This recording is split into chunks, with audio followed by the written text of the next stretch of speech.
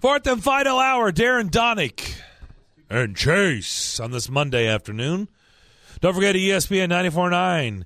Game 2 is the official English radio home of the Nashville Soccer Club. Listen in tomorrow night as Nashville SC takes on Louisville City FC at First Tennessee Park. Pregame begins at 6:45 p.m. Kickoff at 7 on ESPN 94.9 Game 2. That's powered by your Middle Tennessee Toyota dealers. Plus, you can also catch baseball on 94.9 Game 2 as well, including we got Bravos.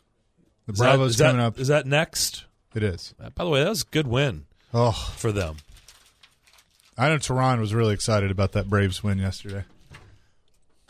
By the way, they beat Flaherty.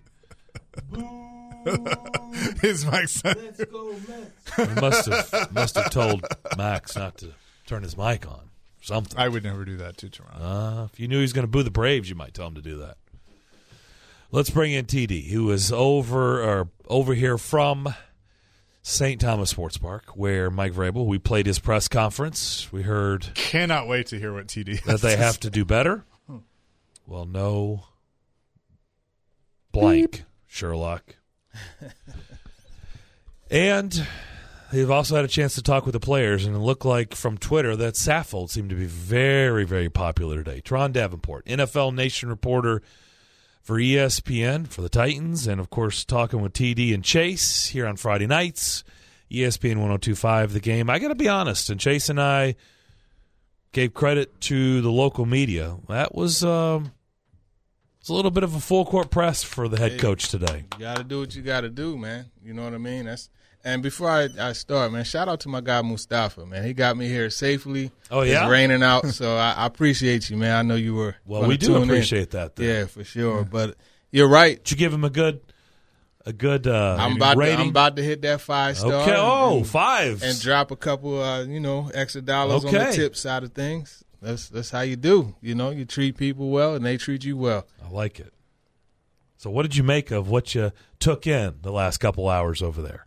I thought it was really interesting how Vrabel approaches the analytics side of things, and it's funny because, there's a lot of millennials out there on social media that are pretty upset. And, I get it. Analytics has its part. Calvin loves analytics, as we know. This table I'm sitting at doesn't, though, right? Remember? No. I beat this table up when we were talking about analytics. I just, I'm a firm believer so that. That's those dents. That's where those came from. Yeah, my bad. But I'm a firm believer that formulas and algorithms, they have a place, but I don't think that's the end-all, be-all in football. Right, it's just you can't measure emotions, you can't measure different things that arise. But at the end of the day, it has its place. And Vrabel, the way he kind of handled that question, he said that the analytics guys that they have are maybe scouts or some front office people that they have, but it doesn't really seem like they have a dedicated on-staff analytics guy, right. And I know that touched a sore spot with Calvin and with a lot of the people who place so much of an emphasis on analytics. Look, I'll say this, Teron. I'm more in the boat with you. That's where Willie and I have gotten sideways. We've had some spirited discussions over the years, and obviously Willie likes to break down. And I'm not against numbers and analytics and all that, but I don't want to say it's old school because I think you have to. I don't care new school, old school, middle school. You have to have an eyeball test. You have to have a feel for a game. And so I'm probably sliding over more on that side with you, although I know it's important. Like, let me give you for example. Last night on the broadcast for the Chiefs and the Colts, Frank Reich is a guy who is not afraid to go for it on fourth down. That dude is not afraid. Whether it's Andrew Luck or Jacoby Brissett, 4th and 1 or 2, you can bet the Colts are going for it. And by the way, did you see what the numbers? I thought that was a really interesting graphic that they put up there last night on NBC. They were giving you the breakdown. Okay, you go for it. You go for it with success, the chances of winning this game. You go for it, and you don't get it, what the chances are of winning the game. I thought that was interesting. And what did the numbers say? Kick a field goal. What are the chances of winning the game? even with a successful made field goal right here, they actually went down rather than going for it and having success.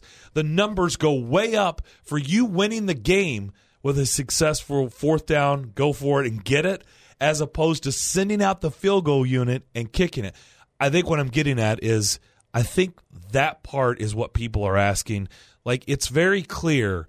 It doesn't seem like whether it's going out there and kicking a field goal to extend the lead by 17 on the road, or some of the other decisions we've seen under Mike Vrabel now under 21 games, that he does not have someone in his ear going, Coach, percentages are right here, kick the field goal.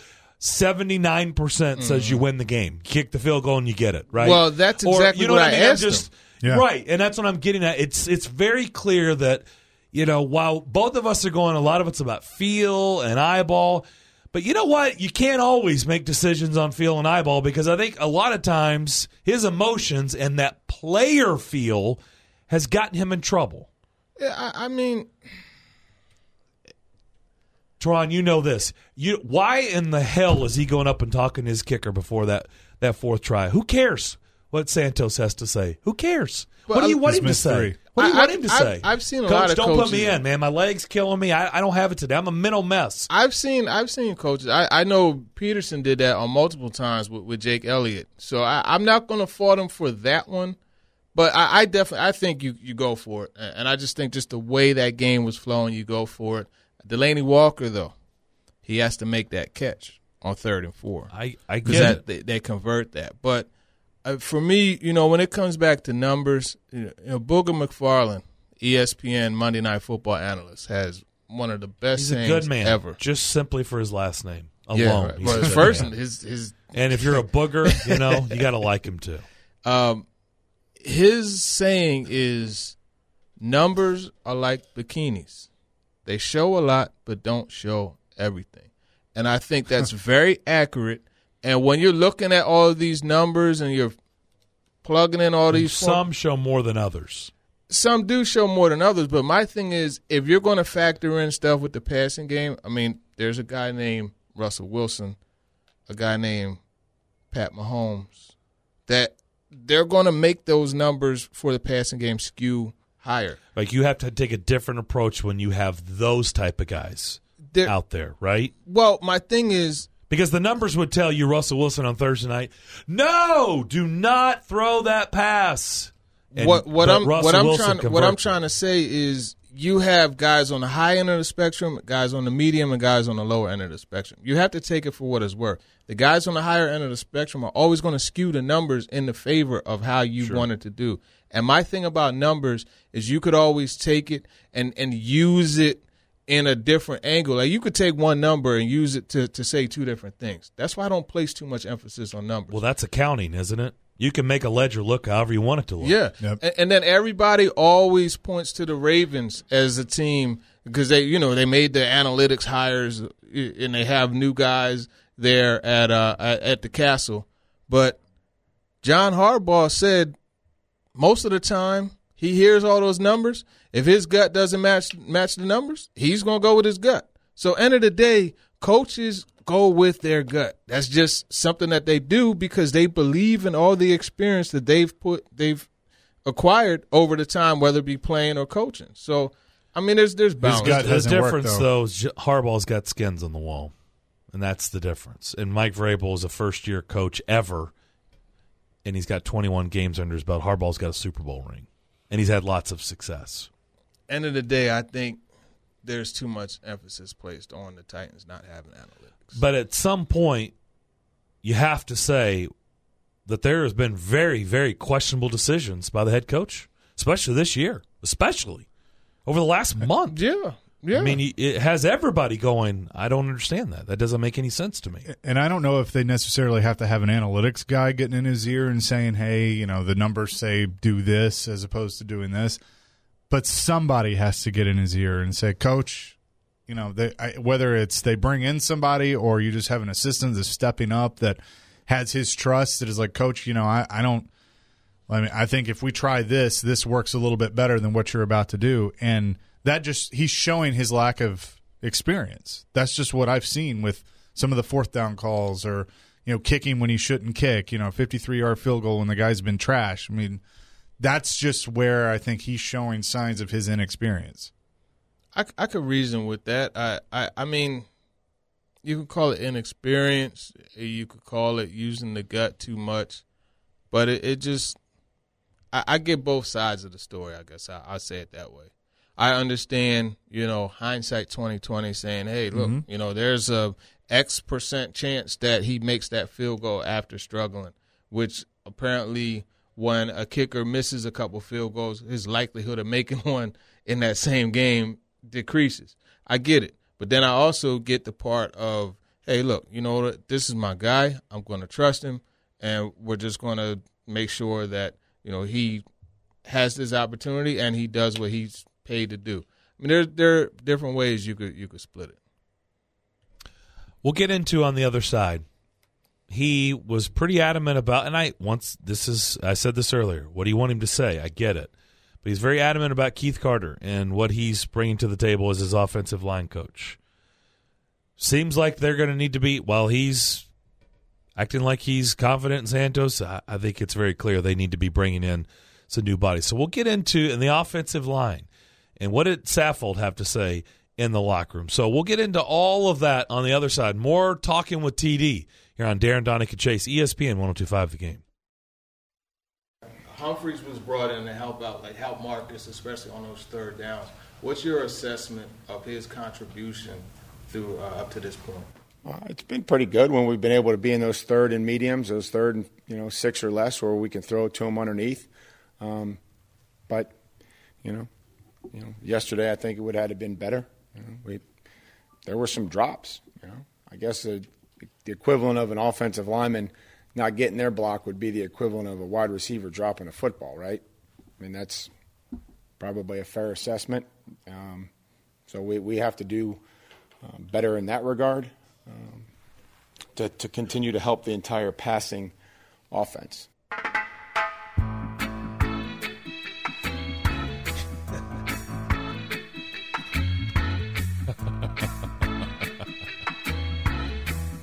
So what do you make, what's your assessment of how he answered your question? I did a little dancing. Little? Don't worry. Don't worry about a thing. I think really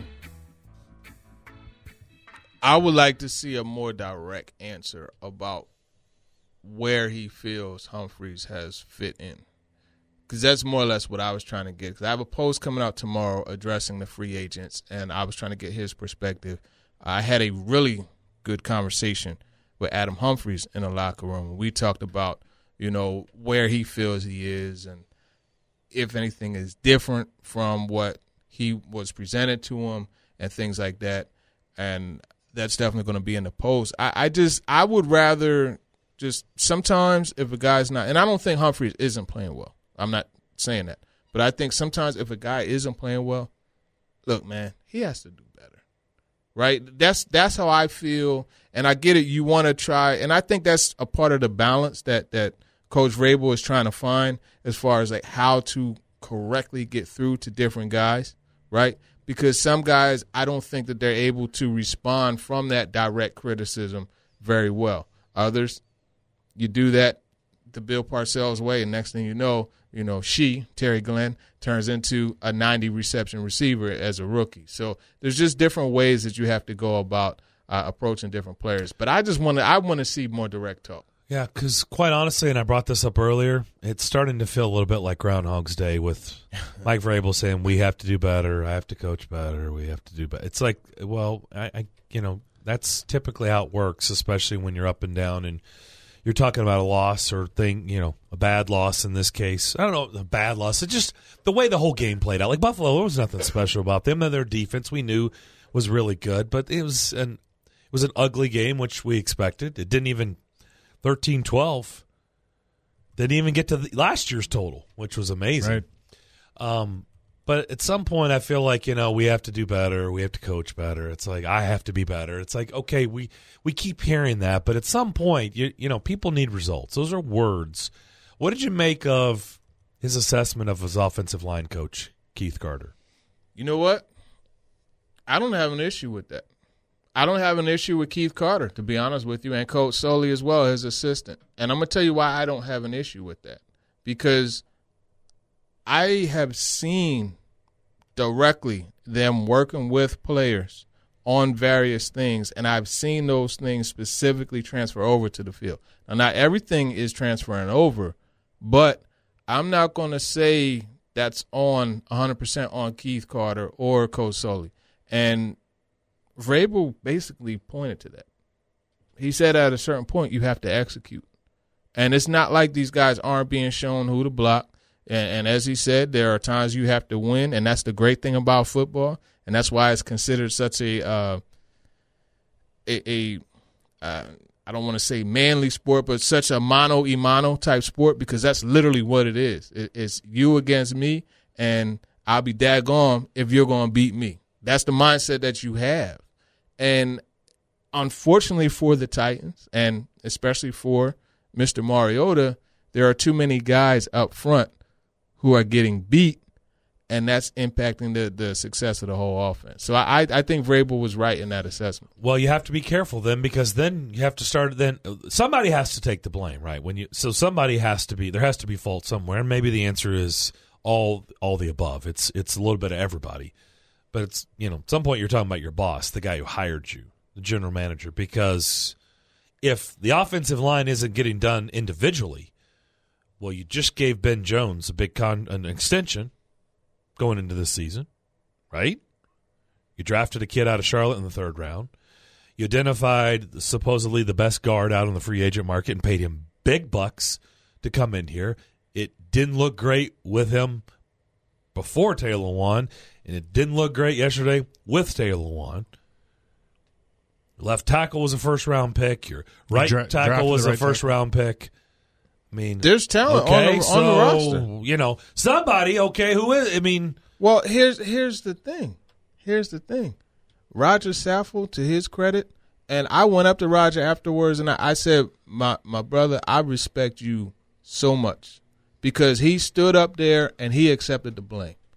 He said that it's his responsibility to get better. He's not sure exactly what it is. He said they have to work better as a team. He said there's communication. He said, but at the end of the day, it's execution.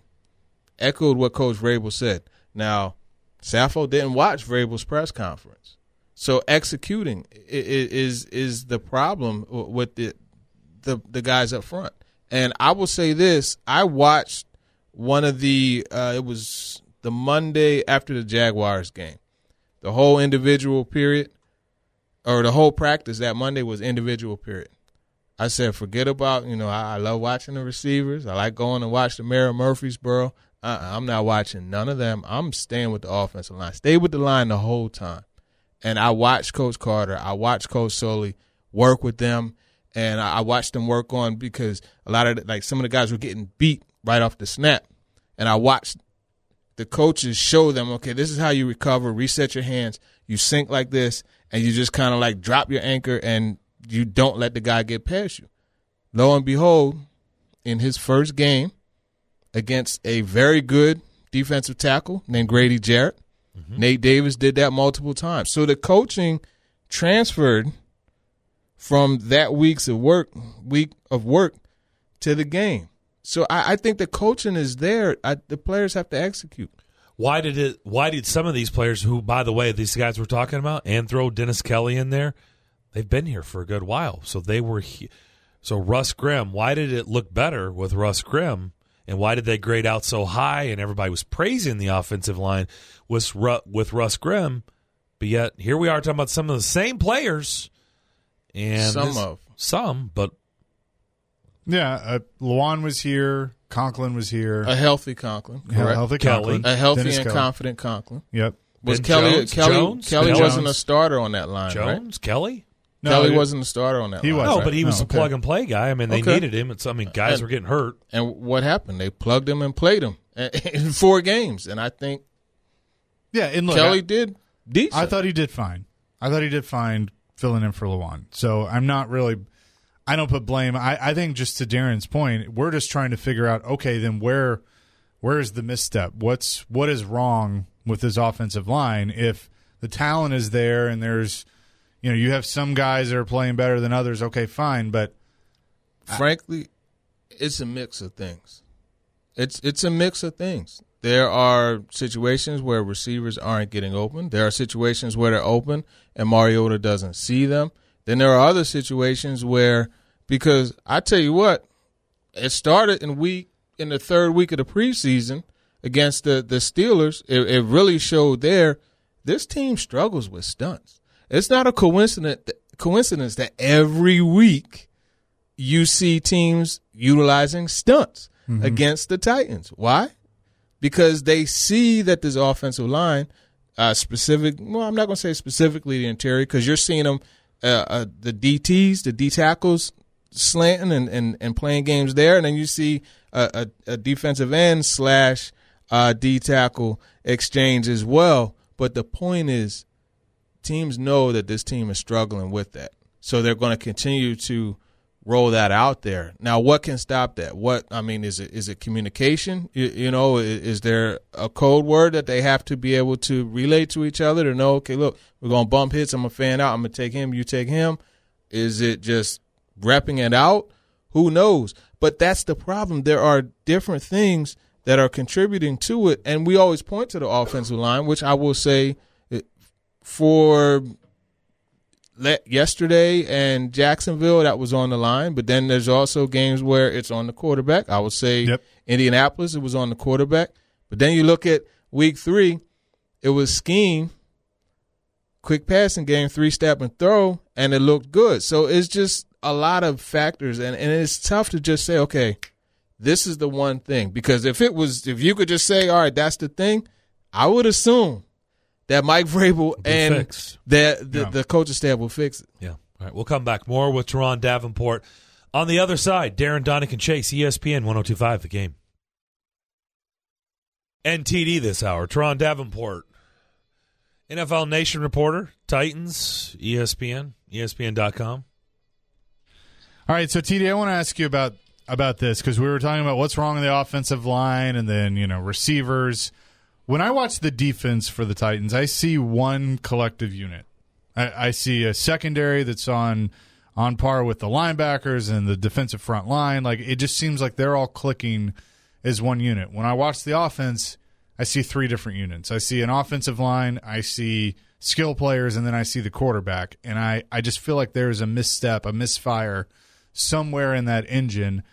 And it goes back to our original question of, well, then what is it? And it's easy for me to go, well, it starts with the quarterback. He's the most important player on the team. I said one-dimensional. He's a one-read guy, I think it's safe to say. So is it all starting with Marcus, or where would you diagnose this issue that has this offensive engine having a misfire? Because it's like 3 different parts. Yeah, I think it is. You can't just point to one thing. I really don't think there's one specific thing, because, well, yeah, let me say this. Let me say this. You look at the Seahawks, right, and the years that they've been successful. There's no slight on Marcus Mariota. However, Russell Wilson was consistently able to rise above the muck. Mm-hmm. It's no coincidence that he signed one of the highest paid contracts in the history of football. Let's be real. Russell Wilson had a frippin' former basketball player blocking for him, right? And how long did he go without really having a true top-level receiver? These are all things that we've said, okay, this is an issue. Most of his time in Seattle. Right. And then my guy, Angry Doug Baldwin, came about. And now you look at Tyler Lockett, little Tyler's out there doing his thing. However, for a good period of time, he just was like, okay, you know what? We're going to rise above it all. Yeah. Now, granted, having that defense, on the other side, keeping everything close definitely helped. But there's no doubt about their success. Russell Wilson has a lot to do with it. I think Marcus is – I still think Marcus is a good quarterback, frankly.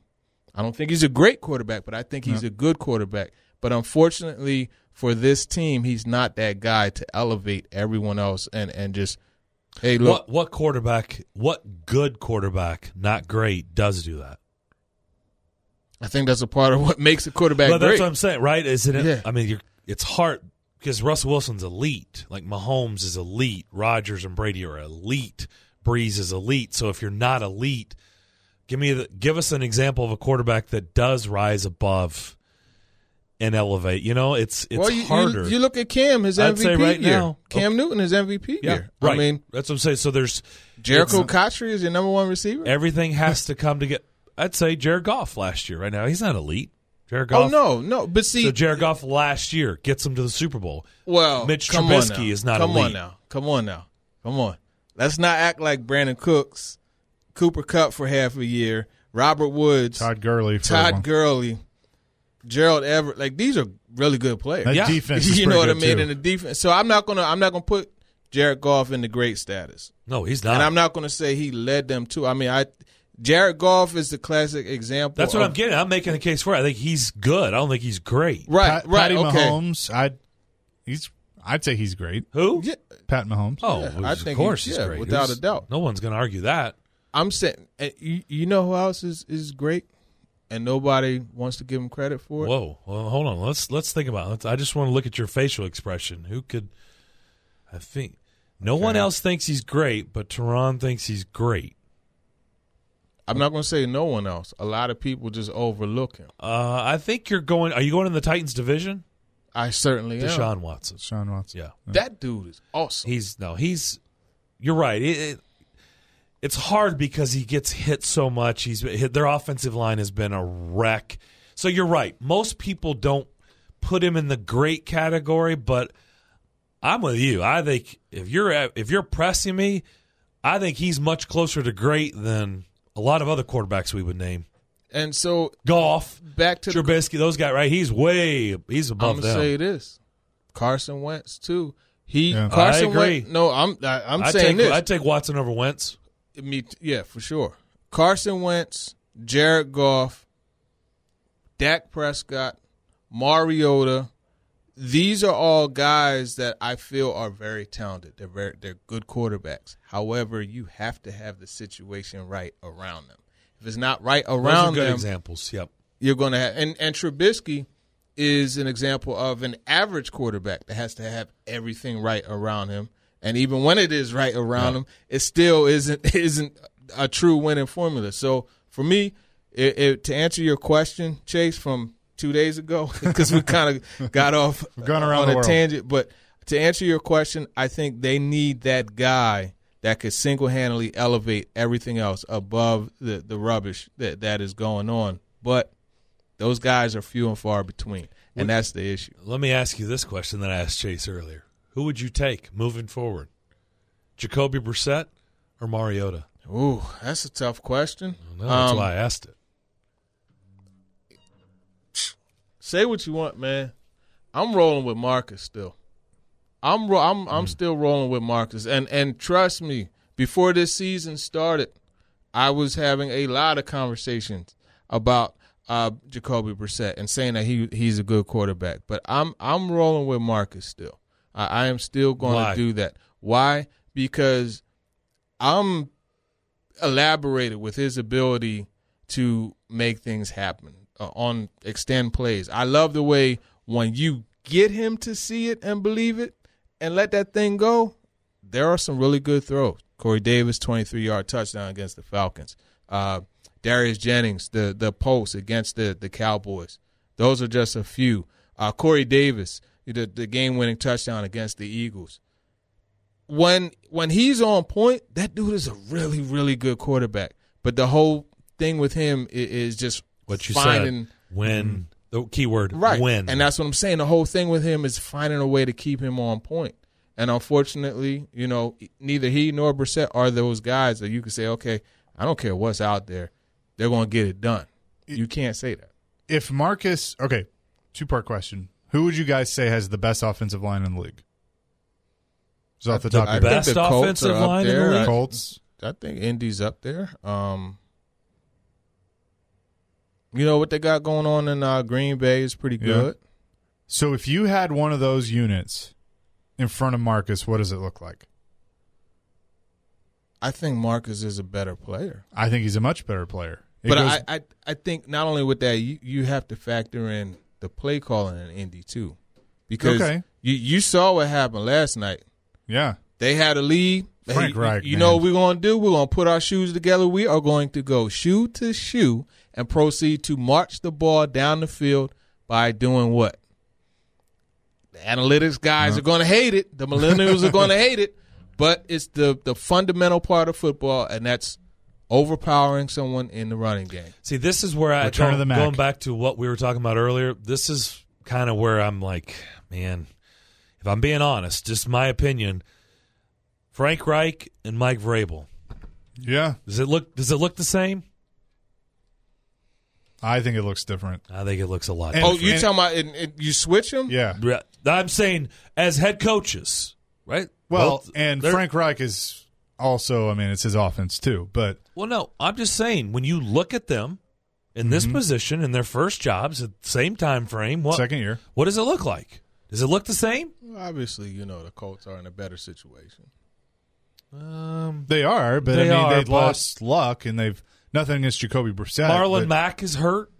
Hilton's been hurt. Mack was balling last night. Yeah, but he's been banged up most of the year. Actually, since the Titans game, he's been banged and Wilkins up. Too. Hilton's been banged up. I'm just saying, does it look the same? Well, I mean, let's talk about it. Last year, they had to play each other to go to the playoffs. Yep. That guy, Delaney Walker, was hurt. Yep. Mariota was out for a good amount of time. And they were stuck with who? Blaine Gabbert. Yep. So I'm not going to – one thing I want to make sure that we don't do is dismiss the job that Vrabel did last year. We can't do that. And I'm not ready to write him off and push him out. I'm not saying that. I'm simply making an observation. Do you think it looks the same? And I agree. I'm not saying that. It's tough. Although I got to be honest, these 5 games this year, I mean, especially like the last 3, it's like how many more times are we going to keep scratching our head with very, very, very questionable at best calls from the head coach? There are times where, and we were talking about this during the break, Teron, that you kind of wonder why they didn't give him an assistant head coach that's got experience, that could be an advisor that he could lean on. Because there are times where I feel like he's going with his gut, and maybe that's not the way to go. And as you get more experience as a head coach, keep in mind, he was a coordinator for 1 year. He was an assistant, he was linebackers coach, but he was only a coordinator for 1 year. So you have to have experience to be able to rely on your gut, and I just don't think he has enough to be able to do that. That's why you see so many first-time head coaches have former head coaches on their, as a part of their assistants. You know who would be good to bring in here? And I'm not saying, because a lot of people are on Coach Arthur Smith as well. And I think Coach Art is doing a solid job. He's doing all right. I'm not saying this as a shortcoming on Coach Smith. But from your perspective, a guy who's been there and done that, I think Marty Mornhinweg would be a very good guy to bring in here because he has experience working with, a quarterback like Mariota. But then most importantly, his offensive background is very extensive. He could be someone that Coach Art could speak to and just kind of bounce things off of and have that talk. Because that's another thing Frank Reich and Doug Peterson used to do. Every Saturday, they would sit down and have a talk. Okay, these are the plays that I think are good. What plays do you think are good? And they'll swap them in and out. And that would happen all the way up until the morning of the game where they would do that. Having that guy that you could bounce that stuff off of would be good for Arthur Smith. But then also, Mornhinweg, albeit he wasn't a successful head coach, but he's been around for a long time and he's been in that role. He's another person to kind of bounce things off of. So I think that would be a good thing for Vrabel and the Titans to be able to do. All right, we'll come back and wrap up Monday's edition of Darren, Donick, and Chase next. Talking with TD is what we've been doing this hour. I'm not going to the Y today. Wish I could, but I'm not. Oh yeah, you got to get ready. Yeah, you're gonna be on the shelf for a couple days, so we'll have to hold it down. No Y for me this week. So I said earlier, the 2 things that have been consistent this year have been the defense and Brett Kern. Those 2 have been what you're getting week in and week out. Brett Kern for MVP. I'm telling you right now. Can he kick? Brett Kern he's the best punter in the game. It's not even close. True? There's some good punters. I know there's some good punters, but he's the best punter in the game. He just is.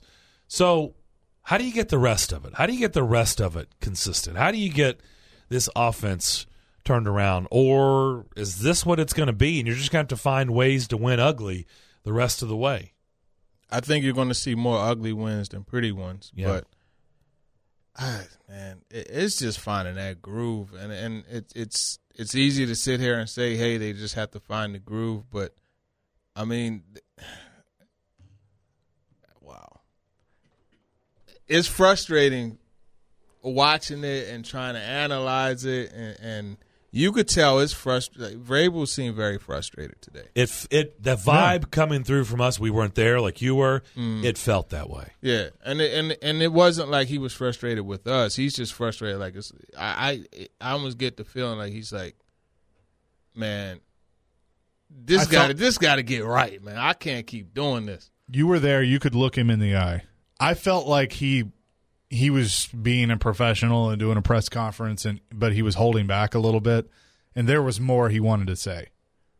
I got that vibe. I could agree to that. And even, in talking to Sappho, man, he was bothered, like really bothered. So for all the fans out there who want to say like, hey, these guys don't care, they care. And you could tell that it's bothering them. But as far as like what could fix it, I think the defense is straight. There's not really much that has to happen on the defense. They could use a little more energy coming from the offensive side, by holding their side of the equation. But I don't know, man. It's almost, do they need to go more tempo to create a sense of urgency? Well, what is Marcus it is good in those situations. Yeah, and the thing is, it's not sustainable for a full game. Right. But I think they might need to go more stretches of that just to create that sense of urgency. And they've done it. They went to Temple. They did it yesterday. But I think they just have to find a way to consistently make plays, get the ball out of Marcus's hands and into A.J. Brown's hands, into Corey Davis, Delaney. And when those guys get their opportunities, you got to cash in. My man Tajay making a play on the sideline. That was a very nice. And low key, Tajay is a very good receiver, especially when it comes to making catches along the boundary. That dude has that ability to do that Michael Jackson smooth criminal, that lean. You know what I mean? Keep his toes in that one spot. I think they just have to find a way just to marry that quick passing game and marry that to the running game, because Derrick Henry is still a factor. Did you guys see how he was running through it? Like it was dragging guys with him. Watching that made me feel like, remember the old Tecmo Bowl, right? And you run the ball, you just hit the buttons, and guys keep slamming bounce that button. off, and that's how he was running. So I think if they could marry those two somehow, they'll be in good shape. And somehow, I know. Penalties, you're going to talk about it and you're going to discuss them, and Mike Vrabel's always going to tell them, but they're just getting crushed with just the untimely penalties. Just right out of the gates, you get a positive play right to start the game, negated. They lost 14 points yesterday through penalties, and then 2 touchdowns called back. That's what I'm saying. Yeah.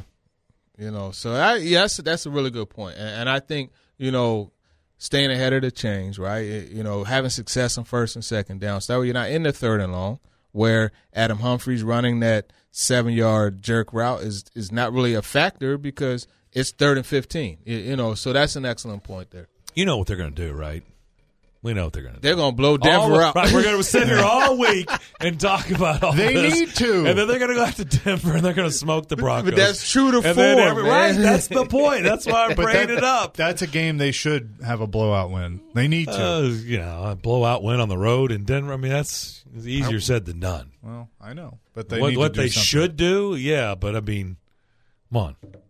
But that's exactly what's going to happen, because we're sitting here all week. We're going to talk about this game and all this up and down. They're going to go to Denver and they're going to take care. They're going to beat up on the Broncos, and then everybody will feel good again. And then, and then it'll probably be the letdown at home. What's the next one? A home game, right? Chargers, Mm-hmm. yeah. Then yep. They'll let down. That's just how it works, unfortunately. Up and down. Teron, good stuff. Anything Appreciate on it. tap for Friday that we need to know about, or is it all a work in progress? Oh man, Freaky Fridays. You already know what that is, man. I didn't know if you guys had like a special guest lined up that you're working on, or I'll probably get Jeff Legwalt from from Denver. Okay. ESPN NFL Nation. Darren, you know Jeff. Yeah, he's been around a long time. Yeah, old leggy. We'll get He's him been on. around a long time. Yeah, we'll probably go with the old school music vibe for him. Okay. I like it. Good stuff. 6 to 8 on Friday nights. Talking with TD and Chase right here on ESPN 102.5 The Game. Thank you, Teron. Good to see you. And thank you to, what was your driver's name? Mustafa. Mustafa. Yeah, for getting like Teron Lion here King. on time. Almost man. like Lion King. That'll do it for us. You have a great rest of your day. Look forward to talking to you tomorrow morning at 10 a.m. See you then. Closing time. One last call for alcohol. So finish your whiskey or beer.